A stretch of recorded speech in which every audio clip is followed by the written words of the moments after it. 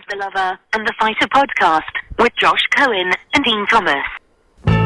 It is indeed The Lover and the Fighter podcast with me, Brother Love, Josh Cohen, and he, Fighter, Dean Thomas. It's been 20-some days since we recorded one. Dean, that's how you can really tell how important this is to us and how well we're paid to do this.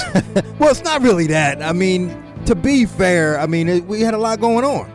We did. We enjoy doing this. We do it because we love it. That's the only reason we do it. But it goes to show you how important it is in the priorities of things. It is the Lover and the Fighter podcast. Brother Love, as I mentioned, Fighter would be DT, the new king of all media. Before we get started, and there's a lot to get to in just these 17 or so minutes today, we've got to look ahead to Tyron Woodley, your fighter who you've known since day one. You've been his A1 since day one. And Jake Paul this coming Sunday night from the Rocket Mortgage Fieldhouse in Cleveland, Ohio. I'll be there. You may or may not. Saturday night, UFC Fight Night, Barboza, Chikese. You'll be there in Vegas on pre-show, post-show, on the desk, etc. Before we get into all of that, a little bit of name drop. We're taping on Wednesday in advance. You had to cover on satellite radio today for Miesha Tate, is that right? Yeah, I did. She was having some technical issues, and they called me and said, "Hey, man, can you cover for her?" I said, "Don't worry. I keep it ready, man. I got it in the car, man. Let's go." Like I always say, if you stay ready, you don't got to get ready. That's right. That's right. Yeah. But normally, though, when you are going to fill in for someone on the SiriusXM Fight Nation satellite show, for those that don't know, Dean does the satellite radio with XM Sirius and the Fight Nation. He and I do the home team weekdays, 3 to 5 p.m. Eastern time on ESPN, on the ESPN app and on smart speakers via ESPN West Palm in South Florida. But normally when he's filling in for someone, you don't mention who it is or what it is, but you went out of your way today to be like, yes, I'm going to cover for Miesha Tate. Like, you spelled her name perfect and everything. And I capitalized it and everything. That's what I'm saying. I wanted to give her her proper due, because she just came out of retirement after having a baby and won her fight. So I wanted to make sure she got her proper due. Well, listen, if your boys at SiriusXM, if they want to swap co-hosts, we could work a deal, and me should come do the daily radio with me, and then you can go do whatever it is in place of her. I'll take her anytime. You can have her, especially if we trade the pay too. Well, in that case, that's a different thing altogether. All right, let's get started. Before we get into the weekend ahead, and it will be UFC Fight Night, Saturday night, Barboza, Chikese, and then Sunday night is another one of these circus fights, but it does involve your fighter, Tyron Woodley, who you've coached and cornered since the very beginning, against Jake Paul, the younger of the Paul brothers, but the more accomplished, if you will, of the boxers. And by accomplished, I mean he's got 3 fights. 3. And wins. We'll get to that. Yeah. We'll get to that. Conor McGregor back in the headlines, back in the news, and continuing to tweet things that he regrets and then deletes, or continues to put his nose in places doesn't need to be and weigh in with his 2 cents where it isn't necessary. He continues to be seen hanging around the pool at the Beverly Hills Hotel as opposed to at his home with his wife and his kids. And I got to tell you, I spotted this early on, and I told you there is an identity crisis going on with Conor McGregor. And this destructive behavior continues. And as it is right now, it's okay because it's just dumb words on Twitter. But, Dean, it feels like, again, from an outsider's perspective, with a background in psychology and human behavior, it feels like Conor McGregor is kind of calling out and crying out for either some help defining his identity or for people to recognize him as someone that wants to be thought of and believed to be one of the baddest men on the planet today. But that's just not the case. Yeah, that's spot on, really, because you're right. He's definitely having an identity crisis. And I think he just wants people to tell him how great he is, because that's what he's been used to for the last 3 or 4 years. And now, well, not even prior to that, but now it's like he can't get a win, can't catch a break, except for in his ankle, and things have just been sour for him. So yeah, he's lashing out, trying to get attention any way he can, hoping that somebody can validate his existence. And to me, it's just pathetic. It's sad is what it is for me, because, again, with a background in psychology and human behavior, I know where this stems from. I know what it is. And unfortunately, I know where it's headed, particularly when you're someone who's destructive as Conor McGregor is. I know because of the pink suit guy, for those that don't know. Yeah, that's me. I'm that guy.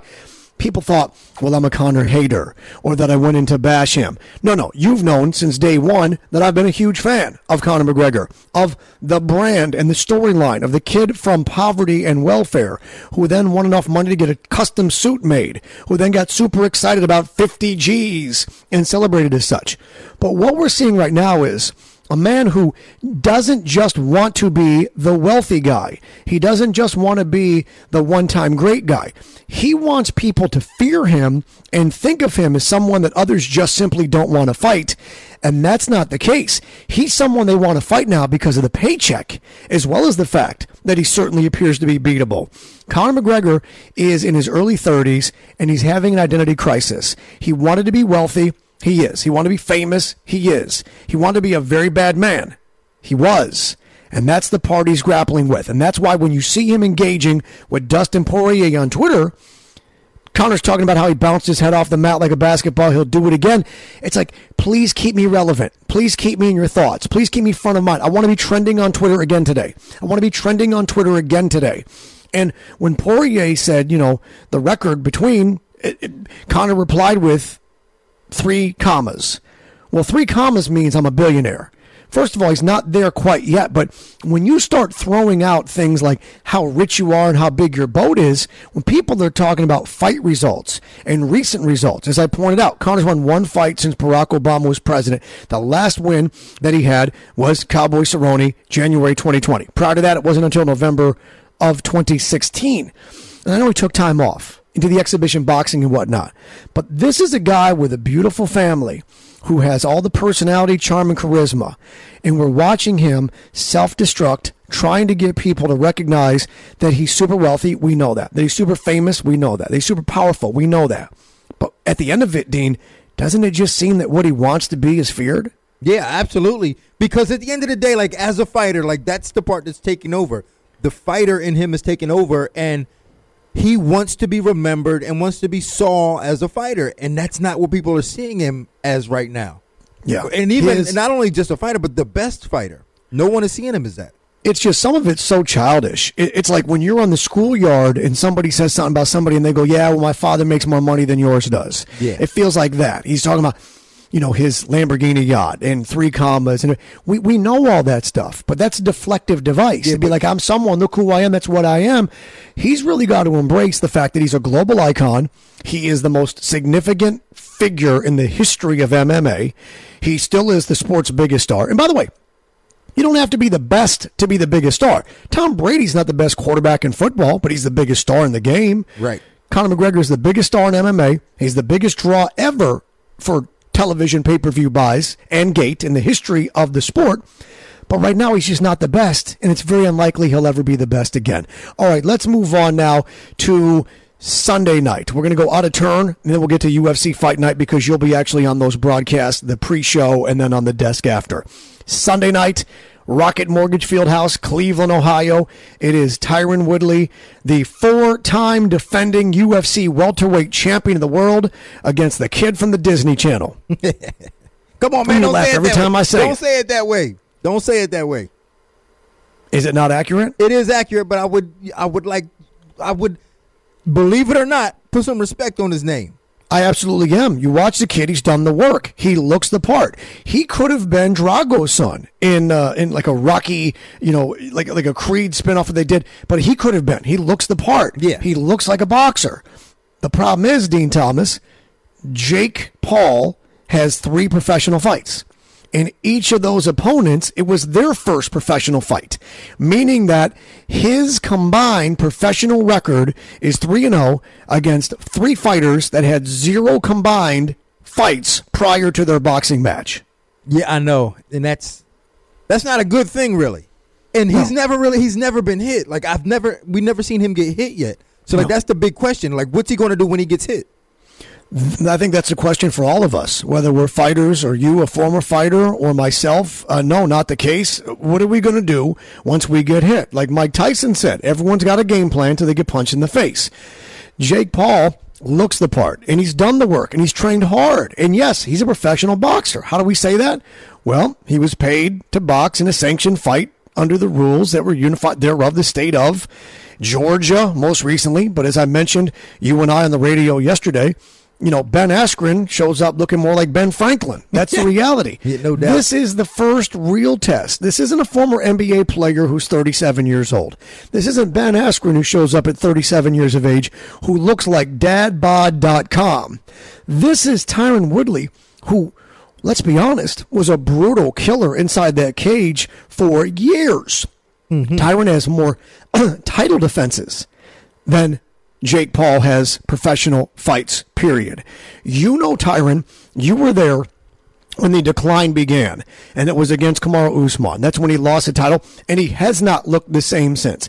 He hasn't, I don't believe, won a round since. You tell me if I'm wrong. I don't remember exactly. You're there. You're his coach. You're his corner. Has Tyron won a round since? Nah, in 4 fights, he hasn't won a round. So, I mean, obviously, that's a dark time for him. But I think this is completely different. I think this is a different setting. It's a different mindset. It's a different sport. So this is a completely different thing. It is completely. What do the people not know or understand about Tyron Woodley that that maybe, because let's be honest here. The Vegas line is Jake Paul minus 170 or whatever it is, 160, 165, which to me is utterly ridiculous. It feels like take everything you have, put it on Tyron Woodley, because we must know some things that they haven't figured out yet. Well, one is I think he's being underestimated in terms of his striking because of how he's looked in his last 4 fights. He hasn't really been able to get off. He looked unenthused. He hasn't been able to throw many punches. So that's a, right there you go, all right, this guy doesn't want to fight. So he's being underestimated in terms of his striking. But what they don't realize is that the reason why he wasn't really all that enthused about fighting is the training. At his age, doing all that wrestling and jiu-jitsu, it takes a toll on your body. He just didn't really want to do that. So when he went out in there in them fights, he was just kind of just going through the motions. This is different. Now he gets to put shoes on. Now he gets to lace up boxing gloves, and all he has to do is box.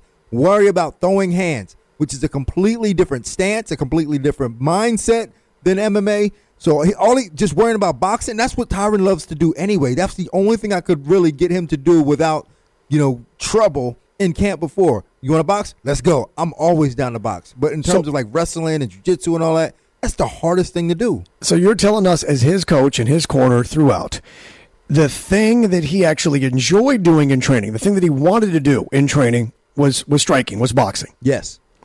And I'm with you on this. It's different. It's a different sport. It's a different game. And if he couldn't get around to letting his hands loose in those other fights, well, guess what? In this one, he doesn't have to worry about anything other than that. No grappling, no wrestling, nothing beneath the waist, not checking any kicks. This is just throwing hands. That's all this is, right? Yep. That's what boxing is here. So he gets to not have to concern himself with any of the other stuff. Do you think he'll have a difficult time remembering or focusing on just, hey, all I got to do is? Or has there been enough training in between that he's well aware of what this is as a fight? He's well aware of what this is. I mean, even with all that other stuff, I think he was had to process everything because he really wanted to box. And I think this gives him the opportunity to do just exactly what he wanted to do. He's in a better mind state. He's happy now. And another thing, too, he don't have to cut weight, a ton of weight. Like before, he's probably about 200 pounds now. Yeah. He had to cut 30 pounds to make the weight. That is grueling. That's gruesome, and it's hard on your body. It's hard on you mentally. This time, he don't have to cut it. He probably have to cut no weight at all. He can just go in and show up the way he would show up to a practice. This is a great opportunity for him. I like Tyron to win this, and I like Tyron to win this by KO, TKO. How about you? Me too. Absolutely. Yeah. I will be with these boys, by the way, at the press conference and then at the weigh-in and such. I'll be in Cleveland this weekend. Hopefully you'll join. You'll be in Las Vegas. It is UFC Fight Night. It is Barboza and Chikadze. You are on the pre-show, I believe, correct? Yep, I'm on the pre-show and the post-show. So you're on pre-show on ESPN2 at 5:30 Eastern Time, and then during the fights, if they go to the desk, or then after the fights, if there's time to fill, or then after fight, you're on the post-show, and that should be also on whatever streaming, whether that's ESPN Plus or ESPN2. All right, are there any fights prior to the main event that you're interested in, or should we just get right to the main event? No, I think that actually the finale for The Ultimate Fighter is going to be pretty good. I like the fight between Brian Battle and Gilbert Urbina. I think that's a great fight, and I'm leaning towards Brian Battle, but that's a great fight. I think you should pay attention to that one. These fights, by the way, on ESPN and ESPN Plus. Brian Battle, 6-1. He's a -160 favorite. That's in the middleweight division. All right, so let's go right then to the main event of the evening. Edson Barboza, who you know pretty well, and then Giga Chikadze. This is a -125 differential. Barboza, slight favorite, of course, featherweight division, 5 rounds main event. Give us some insight here on what looks, at least on paper, to be a pretty good job of matchmaking. It's a great job of matchmaking between two kickboxers that are not really going to be concerned with getting taken down in this fight. Now, here's the thing, though. Edson Barboza has had trouble with guys putting pressure on him, walking him down, taking him down, or just putting pressure on him and running through his punches. That's not the type of kickboxer that Giga Chikadze is. Giga is an outside guy, which I think favors Barboza. So now you're going to see a real technical kickboxing match. I think with the small gloves and how much power that Edson Barboza has, it gives him the advantage in this fight against a guy who's actually a more decorated kickboxer. How about that? So Dean Thomas is going with the slight favorite, Edson Barboza. Again, a fighter you know well. This will be, by the way, his 31st professional fight.